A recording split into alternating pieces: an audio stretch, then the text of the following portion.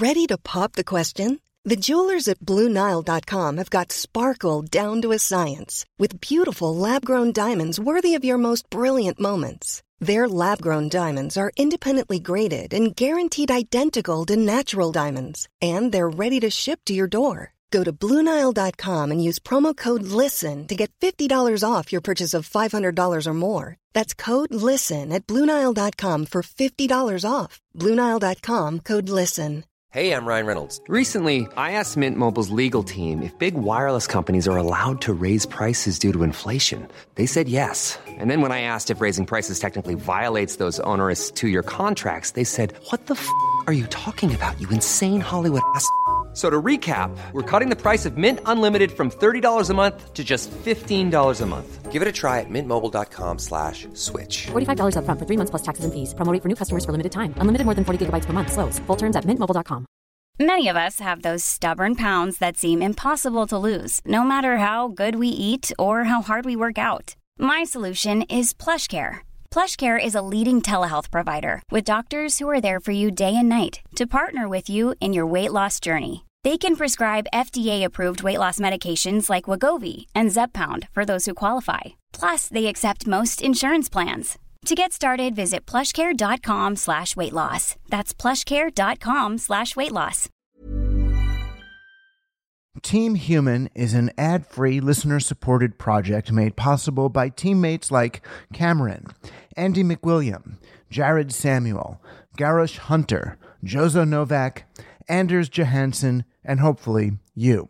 Just go to teamhuman.fm and click on support to find the others who gain access to our Discord channel, my paywalled Medium posts, archives of my writing and conversations, and participation in our live Team Human salons in the Kibitz Room. See you there.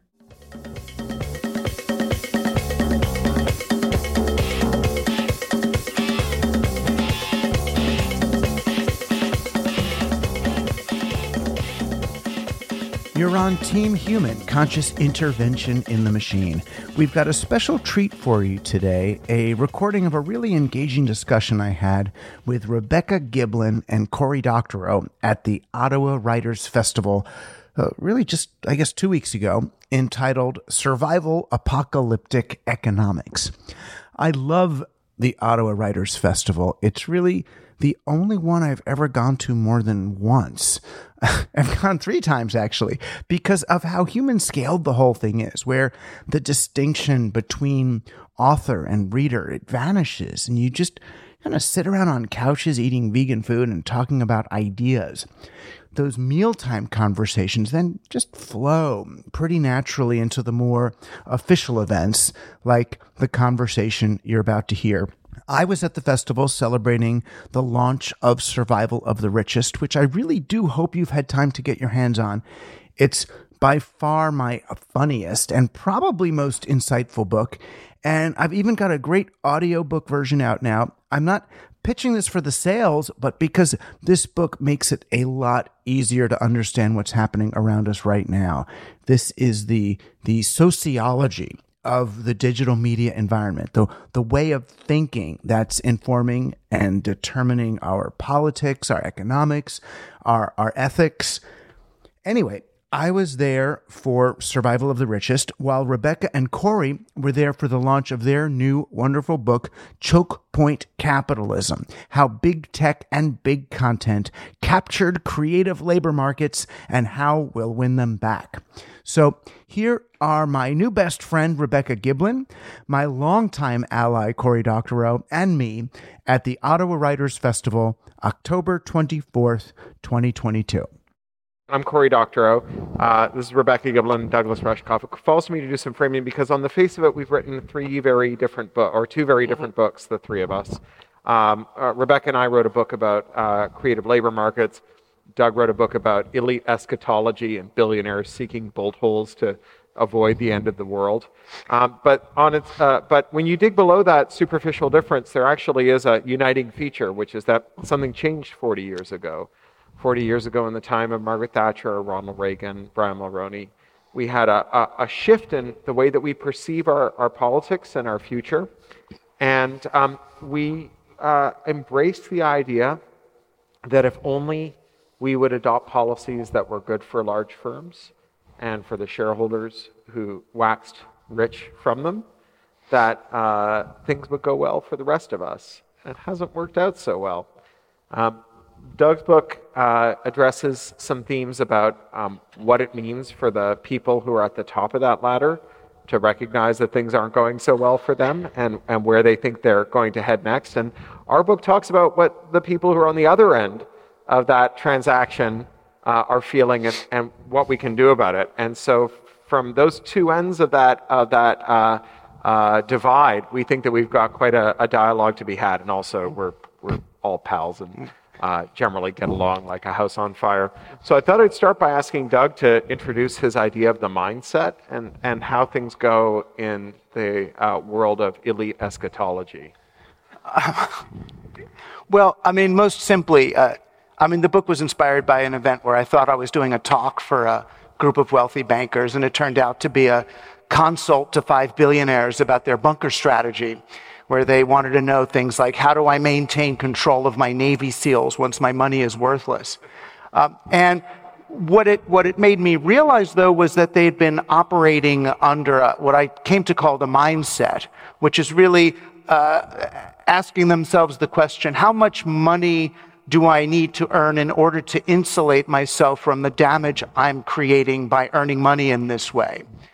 And it was of particular import to tech billionaires, because regular billionaires from the industrial age used to be able to outrun the damage they were creating. They could kind of build a car that could go fast enough to escape from its own exhaust.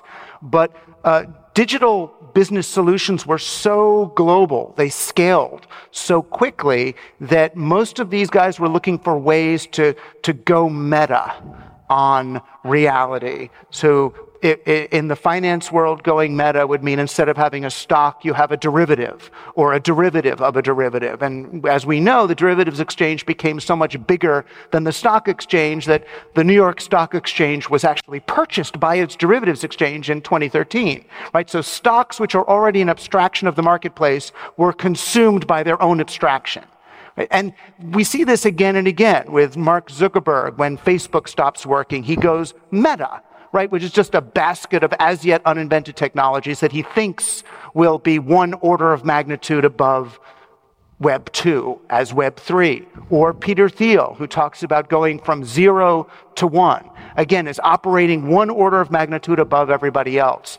And that's the mindset, which is this belief that they can live kind of as gods. You know, they take Stuart Brand literally, who said, we are as gods and may as well get good at it, that they can lord over us that way and execute the ultimate exit strategy when the time comes, which is, Jeff Bezos's sort of ultimate example of white flight on Blue Origin, which was, praised by the media people who were there. And it was really just worshiping the mindset, which is that now one man is rich enough to do what we could do collectively 60 years ago. And that's really what I'm looking at, the idea that they want to get to a Gini number of one, right? Where one person has all the poker chips on the table and as a result must leave. And it dovetails with, and we can talk of dovetails with sort of the history of empirical science, guys like Francis Bacon who wanted to take nature by the forelock and hold her down and submit her to our will. Folks like Hobbes who looked at, indigenous people as just another part of the environment that you should wreck the environment either, but that you could just kind of bulldoze over. And the technology seems, or digital technology, unlike the way we looked at it 40 years ago as a way of connecting people in new and crazy creative ways, that digital technology became another way to distance yourself from the masses that you're going to manipulate and extract value from safe remove, either of your organic house in the Hamptons or Northern California, where you send your kid to a Rudolf Steiner school while everyone else uses the poisonous apps on your iPad. So that's really the mindset that I'm looking at, and obviously the way that mindset is maintained is through exactly what you're talking about, the technological enforcement of market mechanisms that allow for this kind of uber-amplified steroidal capitalism to occur. And fun fact about Peter Thiel, he says that democracy is incompatible with freedom, and also that women shouldn't be allowed to vote. And on that note, Rebecca, Hi. I thought maybe you could explain what we talk about when we call the current economic system choke point capitalism. So one of the things that Corey was talking about with what happened 40 years ago is this change in the way that particularly the United States has treated monopolies, from this idea that presumptively that's bad to presumptively maybe that's really kind of a good thing, very efficient. And what we see is the quiet part increasingly being said out loud. So people like Warren Buffett salivating over businesses that have what he calls wide sustainable moats. And what he means by that is barriers to competition so that those extra profits that they're making can't be competed away. Peter Thiel as well, we've mentioned him a few times already. He says competition is for losers. And that's the orthodoxy that's now being taught in business schools, that you want to create businesses that are choke point businesses, where you've got buyers at one end, customers at the other, and these companies squatting predatorily at the neck where they get to extract more than their fair share of value. So whether, and the mindset epitomizes this, this idea of going meta, is that the people who actually make the things and provide the services that make life worth living don't get to share fairly in the value from that work anymore, right? But we've got these ruling class, these chokers who are doing that. And it's this idea that, what Doug talks about in his book, this idea of dominion, right? Not recognizing the interconnectedness of all things, including our relationship with the planet and other species, but control over it, dominion over it, crushing all of it until there is just one person left standing. And who wants to live in that world, right? I absolutely do not. But this connection and community that is inherent to arts worlds and artistic creation is just being stampeded over by these other people who are creating these choke points. Yeah, I when I think about the connection between choke point capitalism and the mindset, I think the thing that I see in common is that both of them arose out of this idea that if we did things that were good for very large firms, that they would be good for the rest of us too. Mm-hmm. So it's going to trickle down. Yeah, exactly. So Rebecca and I, we've spent a couple of decades each in the copyright war trenches, and we've seen as the scope of copyright, the duration of copyright, the penalties available to people whose copyrights are infringed, and the evidentiary ease with which one can assert copyright infringement have all increased. The scope and the profitability of the entertainment industry has also increased as these rights have been given to creators. But the share of income accruing to creators from their creative work has only fallen, both in real terms and proportionally.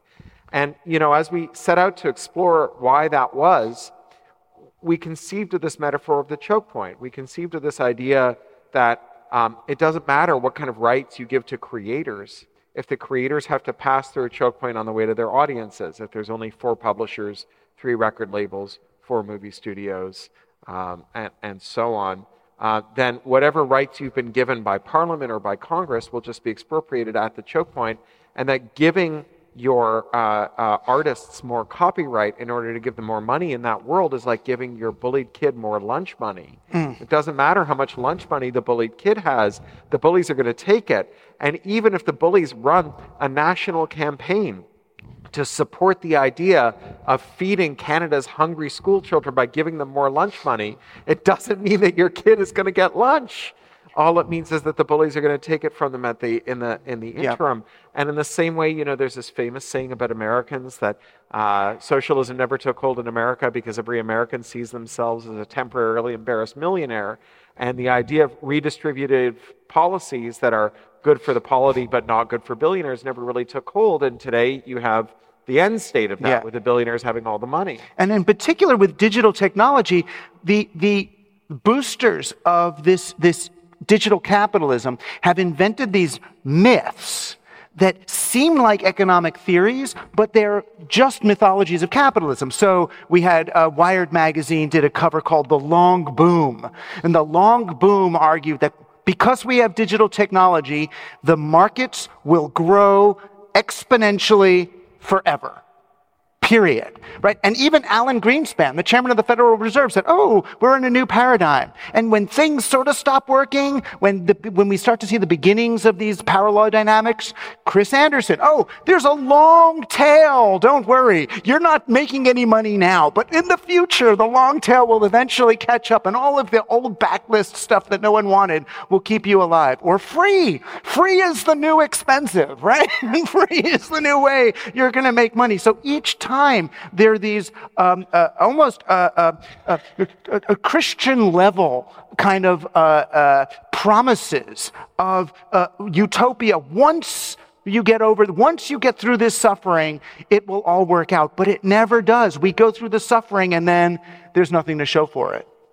Yeah, and somehow, in fact, it's all getting a bit worse, right? So every year that passes and the planet warms up a little bit more and the fires get worse and the floods get worse and we get further to the point of no return, again, from this idea of domination that's continuing. I thought it might be useful, just because we've started talking about this sort of esoteric idea that we just made up about choke points, to just introduce you a little bit more to what we mean by that. And Amazon is the master of choke points. And so you won't be able to see it here, but I'm going to try and explain it to you. Is it possible to get the camera to zoom in? I don't know. I think they were just trying. It's hard to. I'll hold it up anyway. But I'm gonna. No. It's just a white page. You look like you're opening the briefcase in Pulp Fiction. You can kind of see it there. I do look about as cool as I've ever looked, though. Right, that's true. It is a good jumper. Okay, so Amazon, now I feel like I'm doing children's story time. So let me explain Amazon's virtuous cycle. Some of you will have seen Amazon's flywheel because they love to boast about it. And this is one of those examples about this mythology that monopoly is good, okay? So they start off by talking about how they've got this lower cost structure. Who can complain about that? Lower cost structure means lower prices. We all love lower prices. That improves the customer experience, which drives traffic, which brings in more sellers, and then increases the selection. And then it just continues in this, what they call a virtuous cycle, okay? But what they're really trying to do here, Amazon has always been really clear about this, that from the get-go, their aim was to lock in their customers, right? And then lock in their suppliers, and from there, everything else follows. So a famous Bezosism is, your margin is my opportunity. So one of the first things that Amazon did, as soon as it got a little bit of market power, it created something called the Gazelle Project. And it's exactly what it sounds like. They went after the weakest publishers, the smaller ones, to shake them down for more and more margin that they could then use to further those low prices, to lock in more customers, which would then lock in the publishers, which would then allow them to eliminate competition so no one had any choice. And then ultimately they use that. So we've created our own diagram explaining what happens.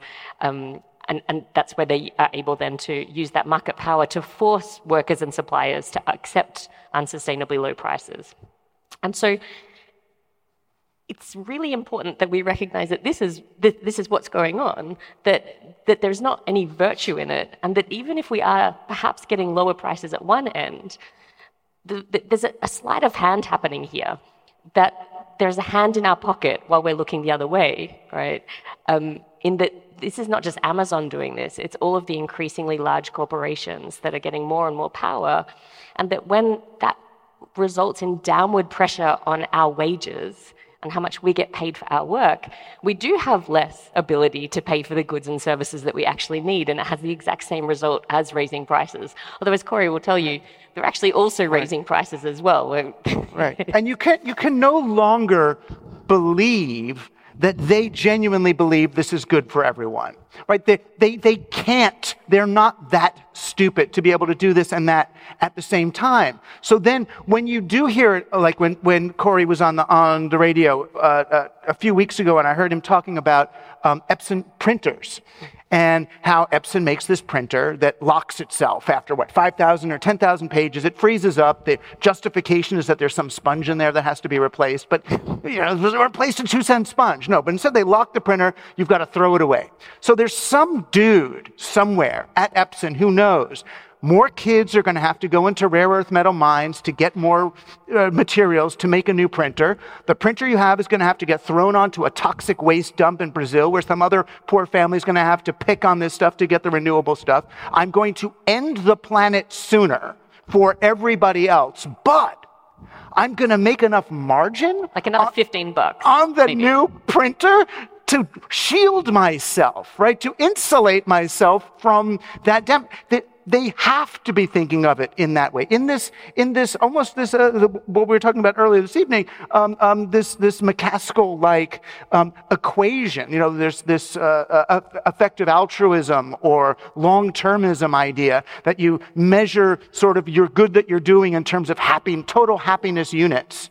And the happiness units that they care about are the 143 trillion artificial intelligences that will be spread out through the universe, that their happiness matters more than the 8 or so billion humans who are alive today. We're just the larval stage, right? The little maggots that have to suffer for the great blossom at some point in the future. And these are the justifications. This is the insanity of the people that are doing. So this is how they justify it, that they think that they're somehow doing something that's, yes, an end justifies the means. Painful now for the great, attractor at the end of time, the omega point of perfect singularity consciousness that that they'll get to later and leave us all behind. So from this abstraction, quite dismal, of 10 to the 53 artificial persons in the distant future, I want to bring back to the present and also bring back from the idea that there are some bad people who've done some bad things to some things that we can do. Mm-hmm. So the historic nature of the struggle over copyright over the last couple of decades is that creators were asked to choose a team. You choose team tech or you choose team content. And these two great giants would wrestle for dominance over their respective industries. And whichever one won, if you rooted for the right one, your champion might dribble a few more crumbs for you once they ascended to the throne. And we postulate that maybe we can hope for more than rooting for a giant. That it's no good to hope that the dictator is benevolent. I mean, Canadians understand this. In this environment of late-stage Westonism, right? This environment of, the Ted Rogers Dominion, we understand that when there is monopoly at one point in the supply chain, the rest of the supply chain always becomes monopolized. That once you have a monopoly in distribution, you get monopoly in publishing. And once you have monopoly in publishing, you get monopoly in bookstores. Because if you don't, then the distributors will screw the publishers. And if you don't, then the publishers will screw the bookstores. And so all of these entities have to monopolize. And what you end up with is at either end of this supply chain of highly concentrated industries, you have readers on one side and writers on the other, disorganized and chaotic, and easy pickings for these consolidated firms. So how can we unwind this? How can we do more than hope for a champion among these giants who might deign to give us a few more crumbs? The second half of our book is devoted to this, right? To deep structural, shovel-ready technical proposals for how we can unwind this anti-competitive flywheel, for how we can slow it down and spin up a new one that is in favor of the power of people and of creative workers.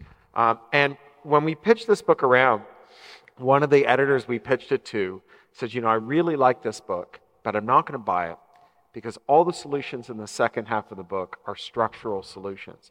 And there's nothing that an individual can do to resolve this. It's going to bum people out. We were like, oh, dude, you are so close to getting it. Because, of course, there's no solutions for individuals to unwind structural problems. You're not going to recycle your way out of climate change. You're not going to shop your way out of monopoly. But instead, we can embrace the idea that there are structural ways that we can intervene that will take the bullies away from the gate. So I'll give you one quick example. If you are a creator who gets a royalty for your work because you make games or movies or books or music, chances are your contract has an audit clause that allows you to go back and audit your publisher, your studio, or your label to make sure that they're not ripping you off. Most of us will never get to do that, but some of us will. We think that we're being ripped off, maybe, or maybe our organization sponsors an annual random audit on behalf of one of its members. If you go and you audit your publisher, your label, your studio, you may find an error in your favor. We cite some research in our book from a firm that has been doing this for decades for record label contracts. They've done tens of thousands of these. And they found lots of irregularities. And this is going to baffle and surprise you. It certainly shocked us. It turns out that of all of the anomalies that they found in the accounting of record labels over decades, over tens of thousands of audits, every single one, save one, redounded to the favor of the record label. We don't understand this. We assume it's some kind of horrible localized probability storm. I don't know. But in any event, when you find money that's owed to you, we had one source who had a six-figure discrepancy in their royalties. When you find money that's owed to you, and you go to your label or your studio or your publisher and you say, you owe me some money, they'll say, you're mistaken. You've just read the books wrong. But we're good-natured Slavs. Tell you what, we'll give you a discount. We'll pay you some of it. You don't have to sue us. Obviously, you can't afford to sue us. But as a condition of us giving you that money, we require that you sign this non-disclosure agreement so that nobody else can know where the money we stole from you was or how to ask for it. And also, we're not going to allow other auditors who've audited us before to audit us again. It's as though, the forensics team has shown up to investigate the murder in your house. You say, guys, welcome. Dig wherever you'd like in my garden, just not in that corner. I'm sentimental about it, right?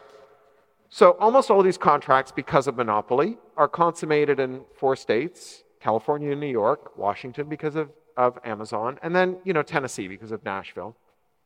And contract is a matter of state law, which means that if 4 short bills were passed in these 4 states, or even just a couple of them, that said, as a matter of public policy, we will not enforce non-disclosure where it relates to material omissions or discrepancies or errors in royalty statements that redound to the deficit of creative workers who are owed a royalty, that in that moment, at the stroke of that pen, we will put more money into the pockets of more artists all over the world, in Ontario, in Quebec, all over the world, because this is where these contracts are consummated, than all of the copyright term extensions of the last 40 years combined. This is a gap in the machine where if we stick a lever and wiggle it around, money will pour out into the pockets of creators. And we spend, 6-7 chapters enumerating policies like this, but they all require that you think of yourself as part of a polity, not as an individual, that you become part of a group, that you become part of an association, a part of a political party, because none of these are things that we're going to solve. This Mother's Day, celebrate the extraordinary women in your life with a heartfelt gift from Blue Nile. Whether it's for your mom, a mother figure, or yourself as a mom, find that perfect piece to express your love and appreciation. Explore Blue Nile's exquisite pearls and mesmerizing gemstones that she's sure to love. Enjoy fast shipping options like guaranteed free shipping and returns. Make this Mother's Day unforgettable with a piece from Blue Nile. Right now, get up to 50% off at BlueNile.com. That's BlueNile.com. There's never been a faster or easier way to start your weight loss journey than with PlushCare. PlushCare accepts most insurance plans and gives you online access to board-certified physicians who can prescribe FDA-approved weight loss medications like Wegovy and Zepbound for those who qualify. Take charge of your health and speak with a board-certified physician about a weight loss plan that's right for you. Get started today at plushcare.com/weight loss. That's plushcare.com/weight loss. plushcare.com/weight loss. Individually. Right. And extending that even further, sort of beyond the creative economy.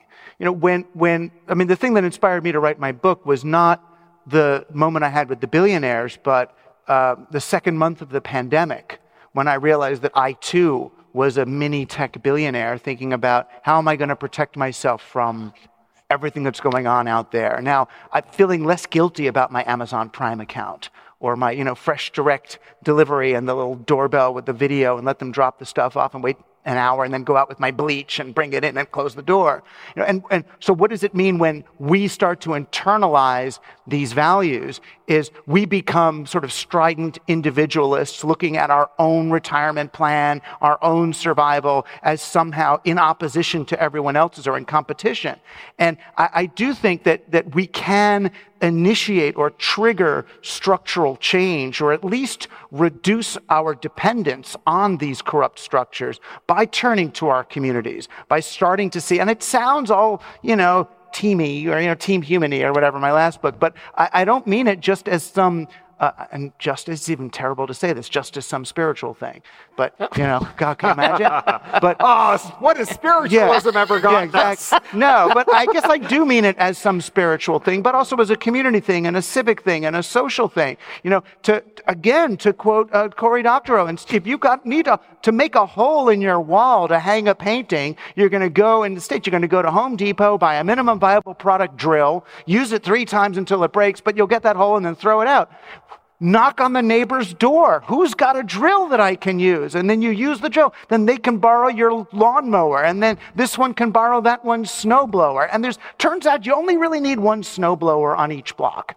And that's in Ottawa. Well, no, how many hours can you blow snow? That's what the rest of the panel is going to be debating. All right. Yeah. But the argument, when I make that argument in a regular talk, people say, well, what about the lawnmower company? They're going to sell 10 less lawnmowers if you're only having one on the block. Aren't you thinking about that? I am thinking about that. And I am thinking about, rather than having human beings serve an economy, why don't we have an economy that serves human beings? We will necessarily deflate the power of these companies if we're using less of their stuff and depending more on each other. And we will be more resilient if bad things do happen. Right? If bad things happen, you don't want to be in a private bunker guarded by Navy SEALs. You want to be in a community that already knows how to work and share with each other so that you can be more resilient to the shocks and hopefully avoid them.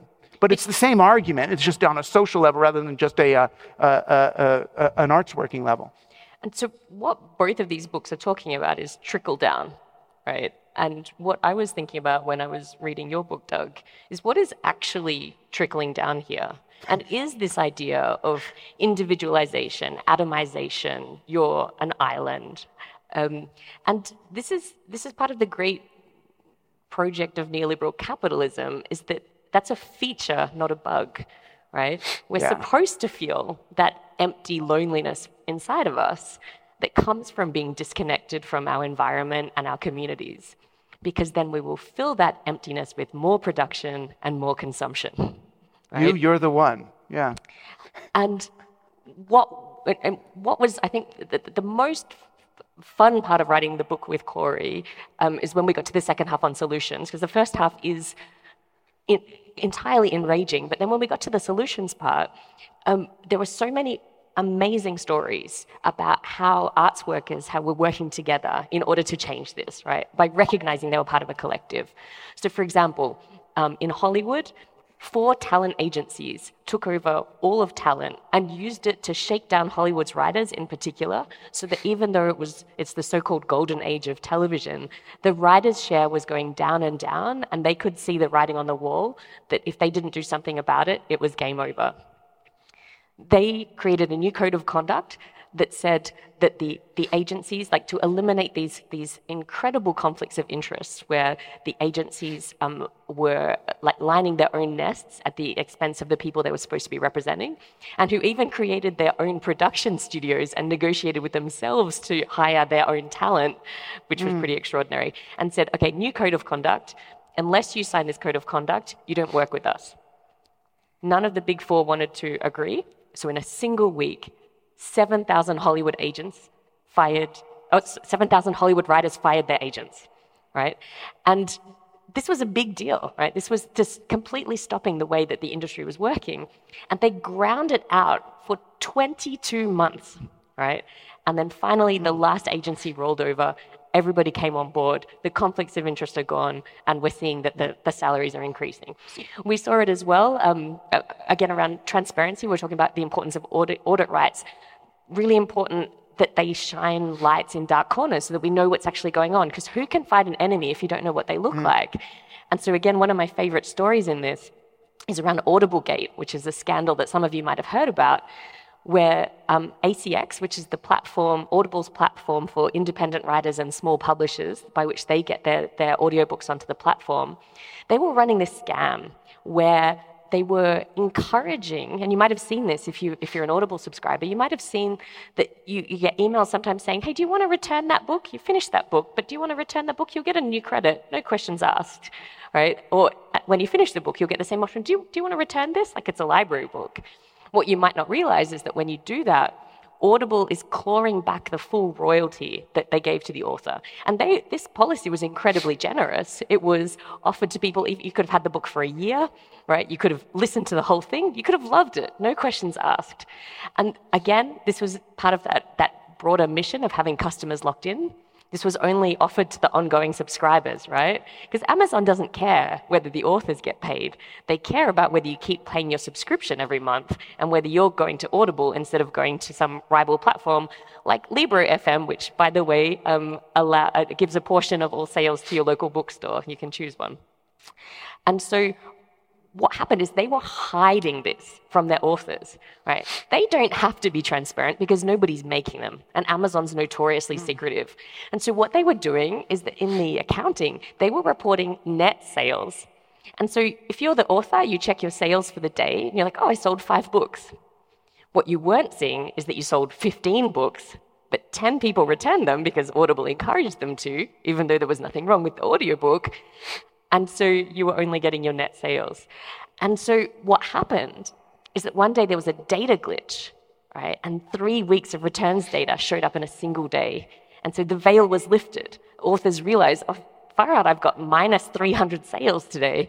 And they realized what was going on. And that allowed them to mobilize.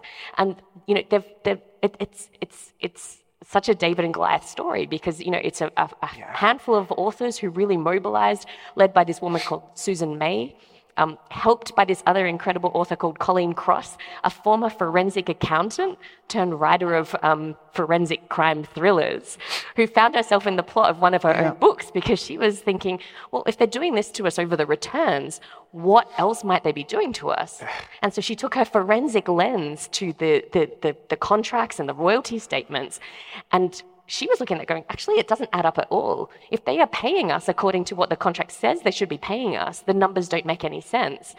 And she thinks not only have they, you know, been running this return scam, she thinks they might have actually been charging authors for the returns twice and then still paying them wrong on top of that. And she says it's maybe hundreds of $1 million that we're talking about. And so transparency really critical, whether it's audit rights or these other things, but also it's just a necessary precondition to us realizing that we're all part of the same fight and that by working together, we can take this power back. The thing I love about these examples, they're examples of solidarity, which are very different from the way people are tempted to fight back right now. So these are giant companies, right? They're like these giant gods. And the temptation is to build a golem, if you will. A golem was the monster that the rabbis built to fight against anti-Semitism in like medieval Europe. But to build a scaled golem to fight Amazon or to fight Facebook. So we're going to build a blockchain for all of us. So we're going to make an alternative to Facebook that's going to fight them and as if we're following their example that we believe the only way to fight the battle is to scale up with some giant abstract thing and fight them like 2 giant Gundam robots. But the examples that seem to work are when you reject the whole premise of scale and say, okay, here's a bunch of us, let's get together and let's do the thing. Like the writers who all, struck because of the packaging deals of Hollywood, and the writers went, we're just not going to do this. That was a really incredible moment. Corey and I did an event in Beverly Hills with the former president of the Writers Guild of America who'd overseen this strike, David Goodman, who we interviewed a bunch of times for the book, and he was a terrific guy. He came along. And at that event, he said, what we came to realize as writers, and he said, my wife realized this long before I did, but we eventually got there, is that they only had the power that we gave them. We thought they had much more power over us than they actually did, okay? But we were the ones doing the work. And we're all the ones doing the work, right? Why are we putting up with this? And how much longer are we going to do it for? Because, after all, if all the writers stop writing, you don't get movies. If all the agents stop agenting, the writers just get paid 10% more, right? So we only need them to the extent that we let them convince us that we need them. So in the last chapter of the book, which I've learned to stop calling the final chapter. Yeah. In the last chapter of the book, the final solution you were calling it for a while. The final solution that we proposed. Oh my God, it was so bad the time I said that. It was awful. Anyway. That was at the Jewish holidays. I was going to say, it was Rosh Hashanah. I just called my mom, and then I said I was bad. Anyway, so in this final chapter, we cite the work of a friend of ours, a scholar named James Boyle, who, with his partner Jennifer Jenkins, runs the Center for the Public Domain at Duke University. And Jamie talks about the origins of the term ecology and what happened when the term ecology came into widespread parlance. He said that before the term ecology came along, it wasn't really clear who was on the same side as whom. If you cared about owls and I cared about the ozone layer, how are we on the same side? You're fighting for the destiny of charismatic nocturnal avians, and I care about the gaseous composition of the upper atmosphere. That is not obviously the same issue. But the term ecology takes 1,000 issues and makes one movement out of them, and it becomes a force to be reckoned with. And in Choke Point Capitalism, we talk about the fact that creators are one of the more vulnerable labor groups because creators produce even when they have no rational expectation of a return. No one dreams as a child of growing up to be an Uber driver and works for Uber even when there's no money to be had. But we all know that joke about the kid who runs away and joins the circus and his father finds him shoveling elephant shit and says, son, come home. And the kid says, what, and leave show business? Creators work even when there's no reasonable expectation of reward. But it's not just creators who work even when their employers abuse them, even when they could get more money elsewhere. All of the caring trades, the caring industries, are full of people, home healthcare workers more broadly, teachers and nursery workers and so on, who are in these circumstances. And then beyond that, there's just innumerable workers who have been cornered into working because there is no alternative, because there's no other employer, because their employer has drawn down their wages and locked them in. You leased a car to drive for Uber, and then Uber knocked down your wages month after month, and so now you have to make your lease coupon, but you have to keep driving, and every time you drive, you lower the value of your lease vehicle, and so on, and you're locked in. And it is only when we recognize that we have solidarity across all these sectors that we can do something. And it's not just that creators are well situated to make noise about this. After all, that is what it means to be a creator of some renown, is that you have a megaphone and you can shout into it and maybe a few people will listen. Even if you don't have that megaphone, our brothers and sisters in the other sectors also are able to move together to structure change. So we talk in the book about the Uber drivers of California, where I live. And in California, Uber drivers are subjected to these binding arbitration waivers that say that if your employer screws you over and you want to sue them, instead of going before a judge, you have to go before an arbitrator who's a fake judge, who's hired by Uber and relies on Uber for their paycheck, who will decide whether or not Uber is in the wrong. And statistically and through scholarly research, we know that corporate arbitrators tend to side with their employers, but even when they don't, the victory that you eke out is not precedent-setting, and the next person who comes along can't rely on it to score a victory for themselves. So Uber drivers in California were having their wages stolen by Uber, and they wanted to sue, but they couldn't. And so instead they brought the world's first mass arbitration. They figured out how to automate arbitration claims, and they brought thousands and thousands of them. And cumulatively, these arbitration claims would have cost Uber far more than it would have cost to pay back the wages they'd stolen. And so Uber went to court, and this was amazing. Went to court, and they said, Your Honor, what kind of idiot would find this ridiculous arbitration clause that we put in our contracts binding. This is an obviously unfair contract. How could you possibly enforce it just because we had claimed for all these years that it was enforceable? And Uber ended up paying their drivers $150 million. So this is not just a case of bougie writers making common cause with blue-collar workers to help them along. All workers in every sector have worker power. And together we have more worker power still. You know, writers may have big mouths and megaphones, but we don't have the numbers for anyone to care. If we did, there would have been some reversal a long time ago. Right.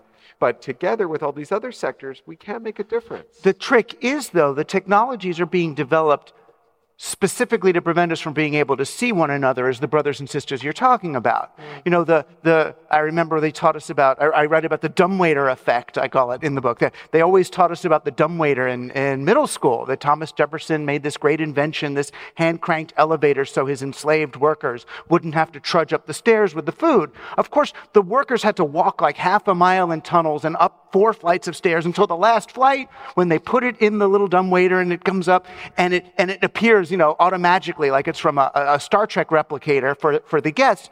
The purpose of the dumbwaiter was not to spare labor work. It was to hide the labor from Thomas Jefferson and his guests so they wouldn't have to look at the labor. You look at Amazon, made for you t-shirts that are supposedly made by a computer. You take some iPhone pictures of yourself and you upload them, and then a shirt is automatically made by machines for you, right? But where did the cotton come from, right? Where did the parts for the machine come from? Who's bringing the t-shirt to you? You know, that's all the labor that's just getting further hidden. So the way technology is being used now is not really to replace labor, but to hide labor, to further obscure labor so that the kinds of solidarity we're talking about can't happen.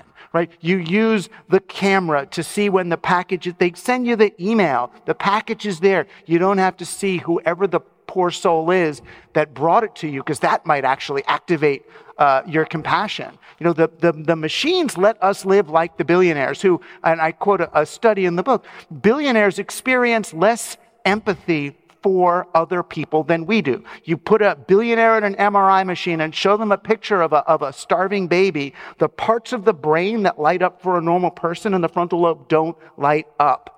That neurologists say it's as if they've had head trauma. You know, and you could argue that maybe they started out that way, but no, I would say it's from repeatedly having to ignore the impact of what they're doing, to force themselves not to see what's happening to the other people. But they've engendered a reality, even the Zoom reality, where you can't actually establish rapport. You can't see the pupils getting bigger or smaller. You can't see if someone's breathing is syncing up with yours. That creates a cognitive dissonance. It creates a sense of distrust. That person says they agreed with me, but my body isn't getting the 500,000 years of painstakingly evolved social cues to tell me that person really is agreeing with me. And so it makes it harder and harder to do the kinds of solidarity, to engender the kinds of trust that we need with each other to for lack of a better word, fight back against this extraction and control. And that makes a lot of sense when you think about that biological aspect, with whether we're talking about the mindset or we're talking about these choke point capitalists. It's these people who, it's the old saying, they know the price of everything and the value of nothing. Because, like, who wants to live in the world where you've destroyed absolutely everything? Sure, you're the last one standing with your Navy SEALs and you're bunkered down waiting to see if you're going to need to activate the electric switch on their collar to give them a shock so they don't come for you next, right? Like, this is... But it's better than just going on not knowing if she's going to talk to me or not, you know? That's just too unbearable. But this makes me think, like, what then? So if that's not the way that we want to live, and it definitely is not the way I want to live, what are the conditions for a good life? Right? Because this is, I think that humans are not very good at necessarily, #not all humans, but I'm not sure that we're really great at noticing that. So I was railing about this at lunch. I got a little thing pop up on my email client on my phone today that said, "Are you enjoying Outlook?" Absolutely not. How very dare you even ask me? This is the bane of my existence. The email situation is out of control. Right? But this shows me more and more that humans absolutely don't know what we need. We just keep making everything worse.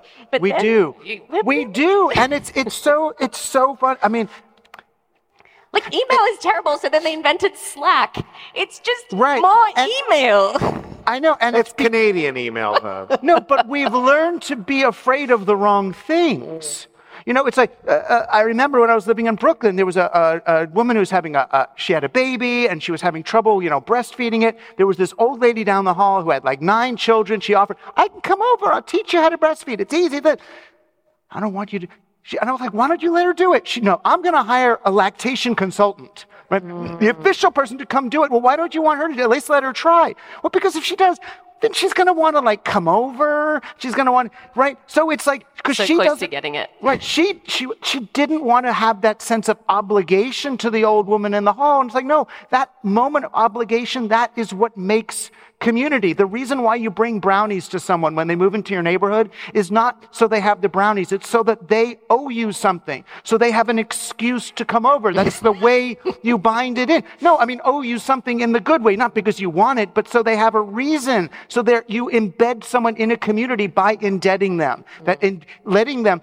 I mean, gosh, when I ask groups of people to start doing favors for each other, a lot of people offer to do favors. Very few people are willing to accept the favor. Yeah. That's the fraidy part, right?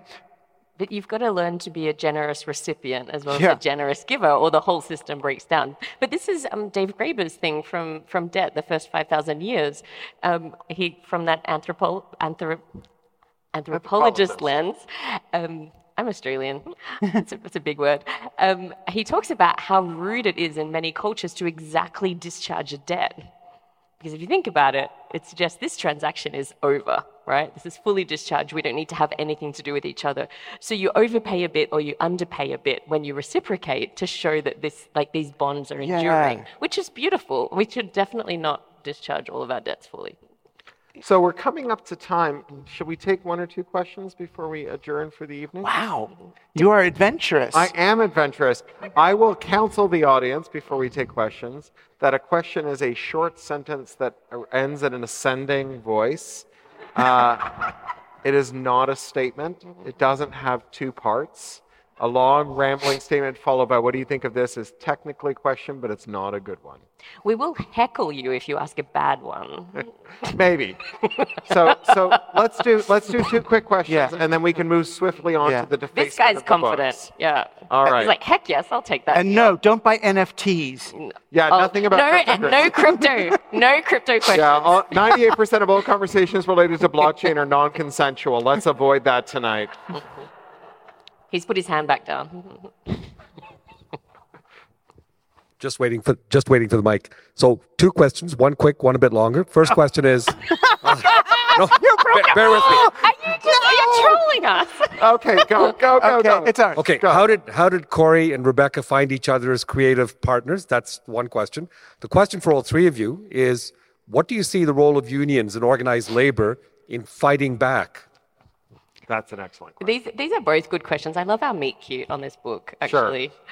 So we'd known each other for a bit. Corey came out to Australia on a book tour. We were doing an event together, and we were taking a taxi back to the city. And after these cumulative decades that we've had working in this space, we were just really at the despair stage, where it was just unfathomably dreary and triggering to keep being in this false dichotomy that we kept being forced into about creators versus users, right?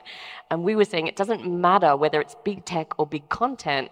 The problem is these sociopaths that don't understand the value of anything, that are shaking everybody down, and whether it's one giant or the other, all you can hope for is crumbs. Fast forward a couple of years, that was February 2018.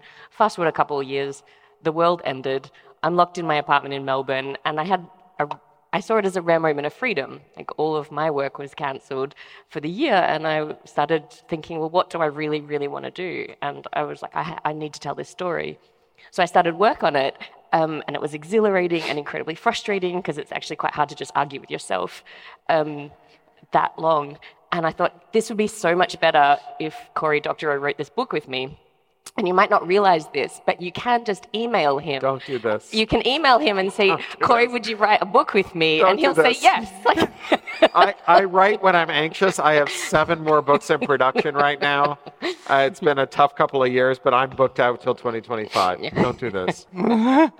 Cory, you take the second one. And then, I mean, we've got a section in the book on labor unions and the Writers Guild.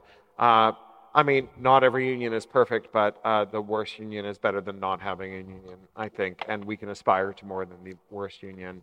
I think that the reluctance of left parties around the world to engage with and full-throatedly support unions has been a great disaster for progressive forces. I think we see this playing out in the United Kingdom, where the Labour Party has threatened to expel members of parliament and remove the whip from them if they join picket lines. It just tells you everything you need to know about the shambolic the state of the British opposition and the British Labour political movement. As someone who grew up with 2 union advocates in Toronto, I am a great advocate of unions in Canada and around the world, and I think it's our future. There are some unions that have not covered themselves in glory. The solution to that is making those unions better, not abolishing unions. Just like there are some regulations that aren't very good, but the answer to bad regulations is not abolishing regulation altogether. It's perfecting regulation. Yeah, I mean, I'm all for unions as long as they, strive, not to become those scaled golems. It's how do you keep the union focused on the people in the union rather than the institutionalization of the union. One last question.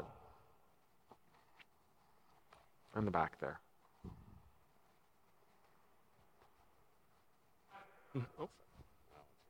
Hello? Yep. Yep. So do you guys think that the pandemic adequately kind of woke people up to the fact that our employers aren't necessarily on our side? Well, I work in a university, and there's been blood on the walls, right? And I think universities, like creative labor markets, are built on people who care very, very deeply about what they do and will pour themselves into it. And every time they're asked for more, will give more.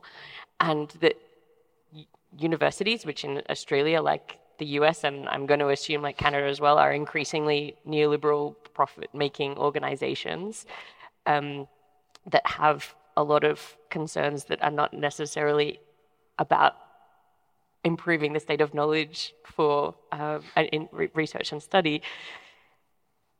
I think what we're feeling now is that the academics that I work with have seen tens of thousands of jobs just lost.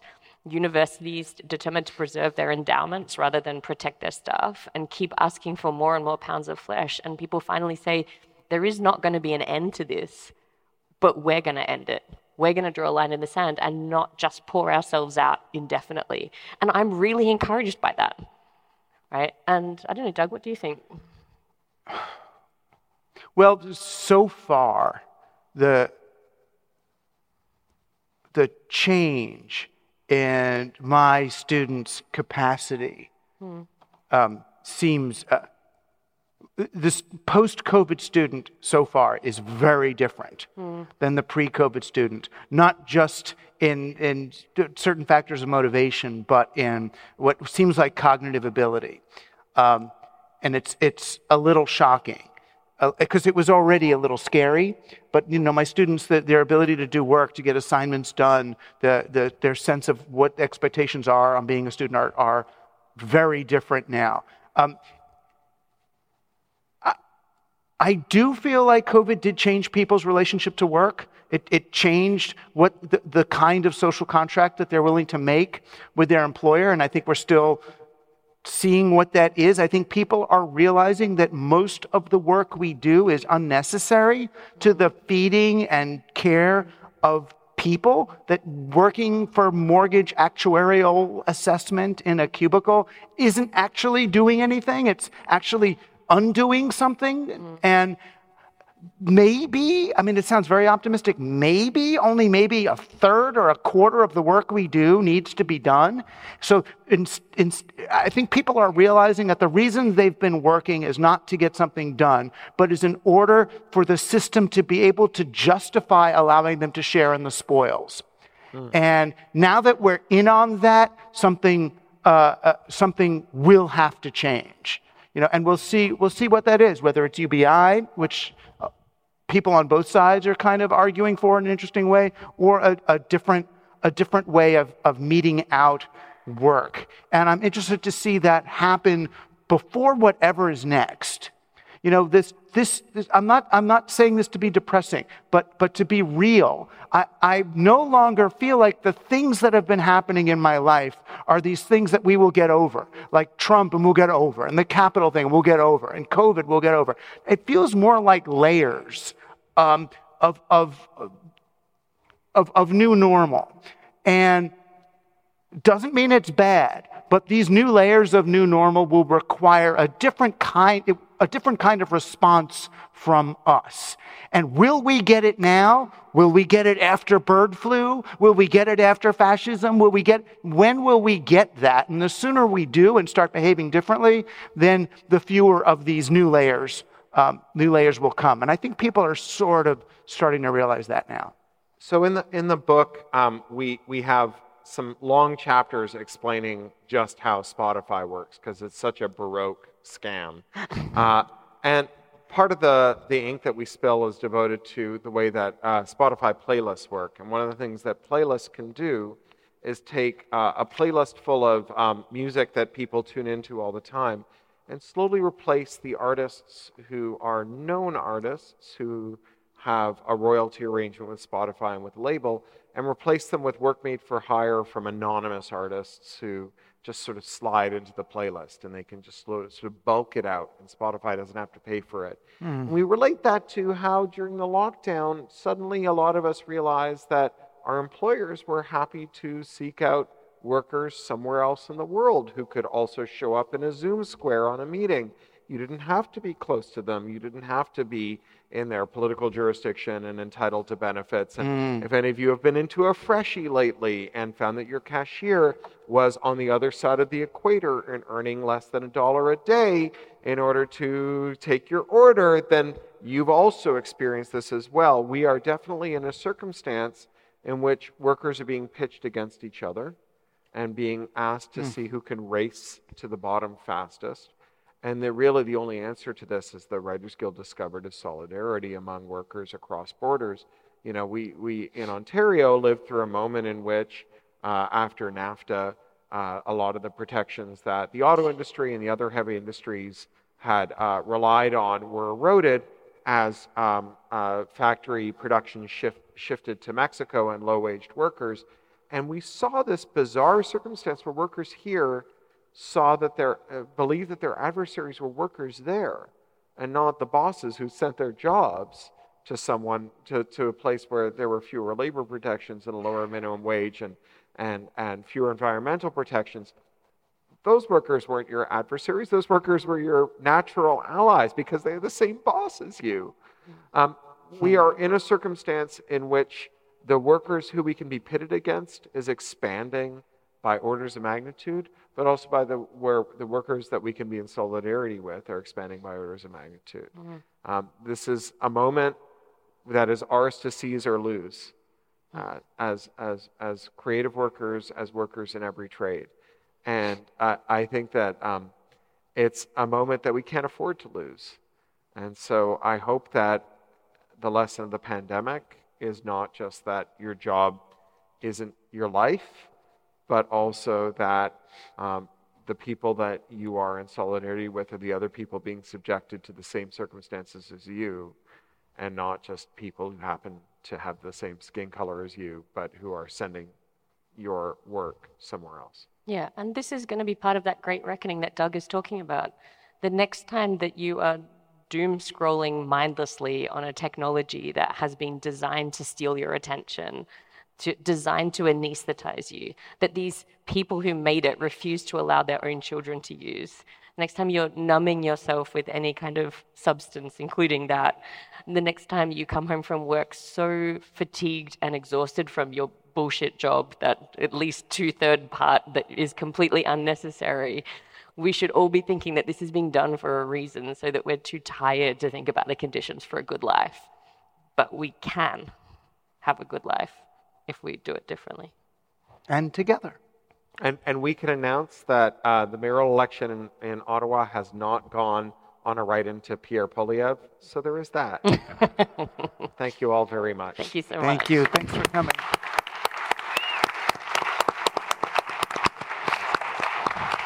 That's good. That was Rebecca Giblin, Cory Doctorow, and me at the Ottawa Writers Festival, October 24th, 2022. You can buy or download their new book, Choke Point Capitalism, anywhere they have books. See you next week. I'm Douglas Rushkoff, and you've been on Team Human, our last best hope for peeps.